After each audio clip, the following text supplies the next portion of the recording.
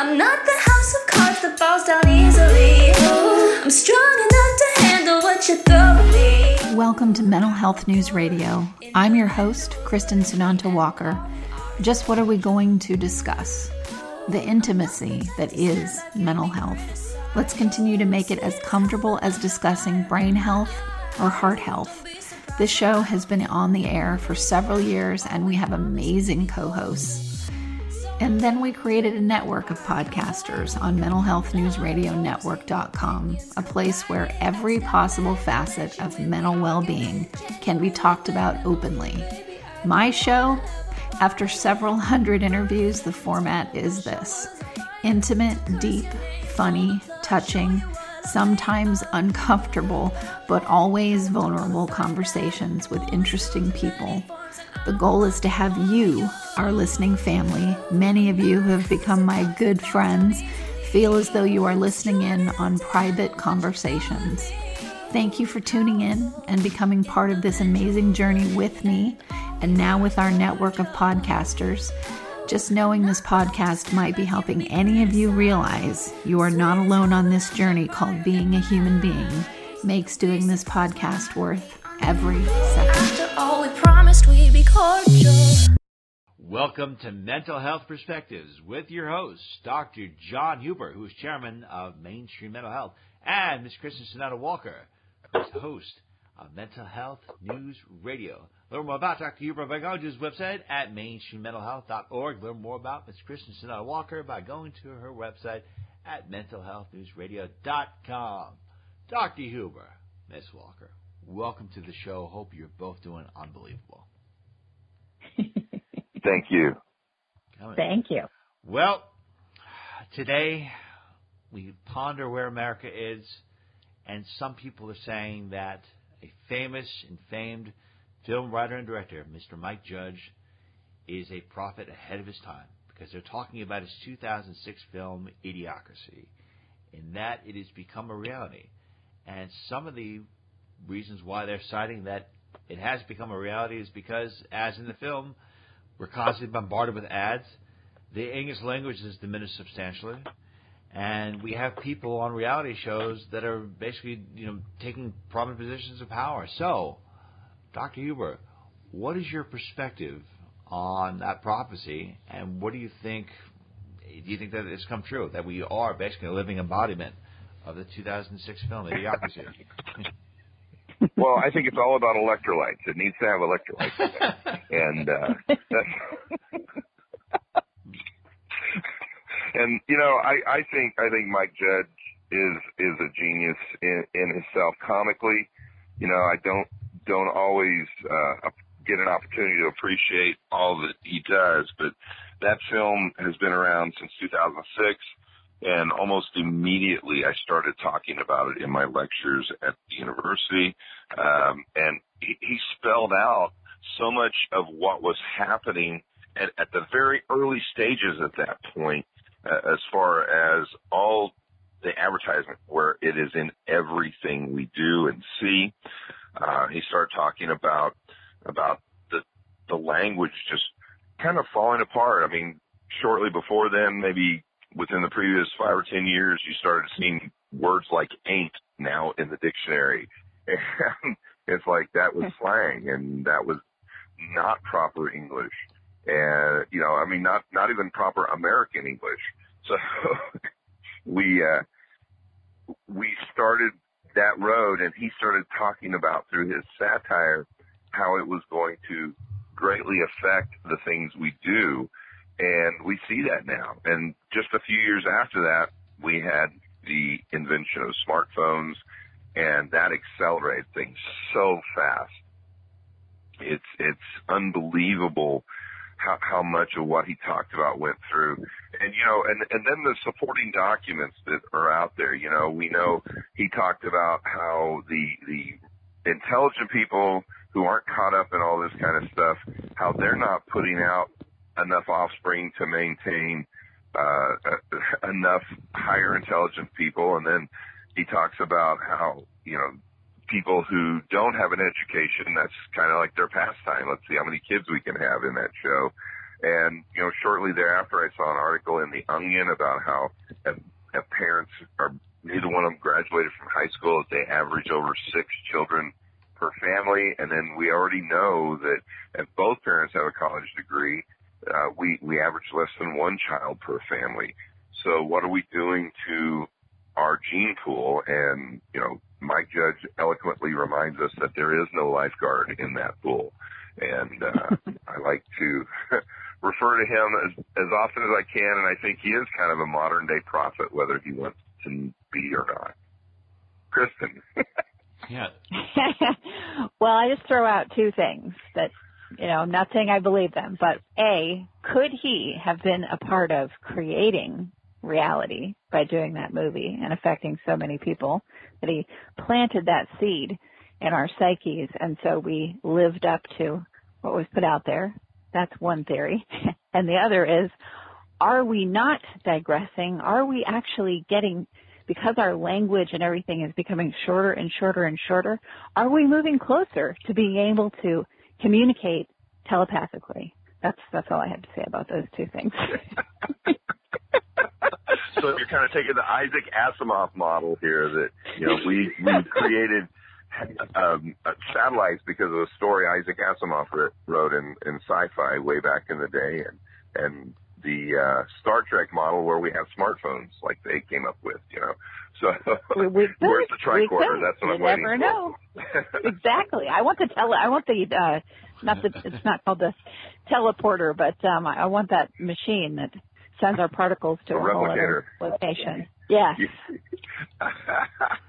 Well, and today, there's another story. It's kind of disturbing. There's a new game. It's called Momo. It's a WhatsApp suicide game, and apparently young kids across the world are starting to play this. It's another suicide game, and the authorities are warning people not to play it. From both your perspectives, so we'll start with you, Ms. Walker.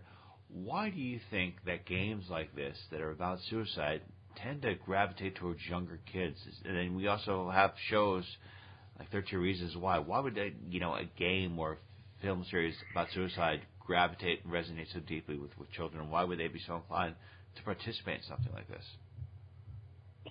Well, I think that kids, I know I didn't think that I was going to die when I was a kid. So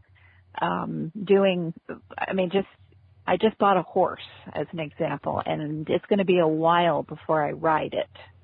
And when I was a kid, I used to run around the canyons of Southern California bareback on a horse through quicksand and rivers and, without even thinking about it. So they don't have the cognitive functioning yet to understand or to really fear, death. And so I don't think they take it as seriously, but I do worry about the effect that dipping into those things has on their brains. I mean, think about all the cartoons that we watch with Warner Brothers and, Roadrunner, everybody getting blown up, killed, all that. And I never thought about that as, that's a death. It was funny. So part of it is I don't think they really have the ability to understand that. And the other part is, and this is a sadistic part, I think, is it's a moneymaker for these companies that put this kind of information out. These shows, they tap into the angst, however you put that word, and do a very good job of marketing it. So they tap into what's going on with kids today, and those kind of things are really popular. And they're popular for the sensationalism and the angst that's going on with all these kids, and they're just really marketed well. And it's the same reason kids play video games, where they shoot and kill people. It's the same reasons there, that they're looking for that stimulus. What are your thoughts, Dr. Huber? Well, I kind of agree with what Kristen's saying, but at the same time, I start wondering what kind of person thinks that it's okay to put that kind of a video together. Forget about the corporate, forget about the money. What kind of individual thinks that it's appropriate to do that? When you have kids who have a difficulty, especially today with the video games, identifying reality from fantasy and death is permanent. We've got that mindset that we're indestructible as children anyhow, but then you're teaching them through those video games that maybe I'm just going to rematerialize 5 seconds later in another part of the game.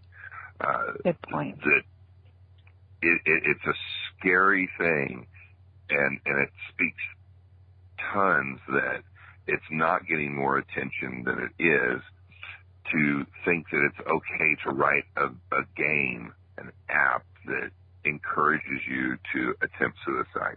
And those people, I think, should be held liable. I think that's almost criminal if it's not literally criminal. It's worse than yelling fire in a movie theater, because you've got these kids in isolation. They don't realize they're in isolation. They think they're on social media doing something social, but they're not, and they're depressed, and they're wrapped up in that internet world, and it's just a very scary thing. And the minute I saw that story, I was out trying to tell people, hey, don't do this. I sent it out to my kids' school district, to the administration. Hey, watch for these kids. If they're playing this game or they're talking about it, be aware of what it is. And it's a scary thing. I know, no one likes commercials, but seriously, folks, without the help from these organizations, we could not stay on the air. Please give a shout out to zencharts.com. If you're a mental health or addiction treatment center, you'll want to use their EHR. It's gorgeous, and they're just good people. And also MyGenetics, MyGenetx.com, because knowing your genetic code empowers your mental health treatment. And lastly, CopeNotes.com. We love getting positive messages right to our phones every day from Johnny Crowder. He's the lead singer of Prison, a heavy metal band sharing their music about suicide prevention, addiction recovery, and mental health. See, that was painless. Support them as they support us. Back to the show. Well, I mean, I don't know, you're probably going to be surprised by this, but we have got a piece of wonderful news that just came out this morning. It said that right now, a new study has come out that cell phone use among adults has actually plummeted by 60%, and people are spending 30% more time outside than they did as early as 5 years ago. Can you believe this? Well, of course, with my radio show, pushing people to spend more time out. I have to tell you, I was just completely making that up. No, that's not true at all. Actually, the study came out and said that adults... Bummer. Adults are now spending 50% of their time interacting with media, and only spending 7 hours a day going outside. I know, I wanted to get everyone's hopes up for a second, but it's pretty amazing that... according to this new study by the Nielsen Total Audience Report, that says adults spend nearly half their day consuming media. So that is time in front of a screen, and we're not talking about even time that they're spending sleeping. So you think about the human interaction element from both of your perspectives. And we'll start with you, Dr. Huber. What do you think are some of the negative aspects of spending all of your time in front of a screen and not getting enough time in front of other people? Well, I think we know that screen time increases the likelihood that you are going to become depressed if you're not already. There's research out there that says it's actually causal for depression. And then we turn around and it supports and provides a platform for Mike Judge's prophecy to come true, that everything is full of advertising and media, and we're just there to spend our dollars, and we're nothing else but a machine to keep our economy moving forward. And I think it's very disturbing. U.S. Walker. I think it is too, and I think what's interesting is it dulls you so much that you become so addicted to that quick hit of stimulus that you forget what it's like and the time that it takes to appreciate walking around outside, being around other people. You don't get that as quick of a hit from that. You notice you notice your well-being getting better and you feeling better over time as you do things like spend more time outside, take a walk in nature, spend time with friends. So we're so used to that rapid fire, getting our needs met that just the time it takes to enjoy the simple things in life, those are getting further and further away from us. And you're right, Dr. Huber, we are all getting more depressed by doing this. We're going to end up like that movie with the little robot that I can't think of the name of. Is it Wall-E? Wall-E? Wall-E, yes. That was. I watched that movie and I thought, oh, that is exactly another movie that tells us, this is what our future could look like if we're not careful. I'm really glad you brought up Wall-E, because that's going to lead to another question. Is that if you're an adult and you enjoy watching children's films, do you have mental health issues? Because I guess from a personal perspective, I could watch adult. I love these kids' movies. I think they're so fun. And I don't know. I kind of wonder, is something wrong? Is something wrong there? I mean, if you're an adult and you enjoy these movies, what does that reveal about your mental health? I think it's wonderful. I think it's a respite. I mean, we get inundated every day by so much advertising, so much bad news. I mean, there's 315 channels and everything is bad news because it sells. And to be able to take a couple hours or even for a 5 or 10 minute cartoon to sit and watch that is designed for kids, that is about something, under some underlying moral story or message. I think it's kind of cleansing the palate for a moment. And I think individuals who strive for that may have fewer resources available or maybe fewer coping mechanisms, and they need that break, those people who are looking for it. But for everybody else who maybe they're coping okay, when they go do that, man, it's a break. It's like a little mini vacation that they don't have to cope and deal with the bad news. And I think it might actually be kind of healthy in limited amounts. All right. And that concludes today's edition of Mental Health Perspectives. I want to give special thanks to our incredible host, Dr. John Huber, Chairman for Mainstream Mental Health. Learn more about him by going to his website at mainstreammentalhealth.org. And then we also have the talented, incredible Ms. Kristen Sonata-Walker, host of Mental Health News Radio. Learn more about her by going to the website at mentalhealthnewsradio.com. Thank you so much for listening, and we'll see you back here next week. Aggressive, but never without good intentions. I heat up and act on my emotions. Thanks so much for listening to Mental Health News Radio. Our podcast can be found on iTunes, Stitcher, and hundreds of other podcast apps, or you can visit our website at mentalhealthnewsradio.com.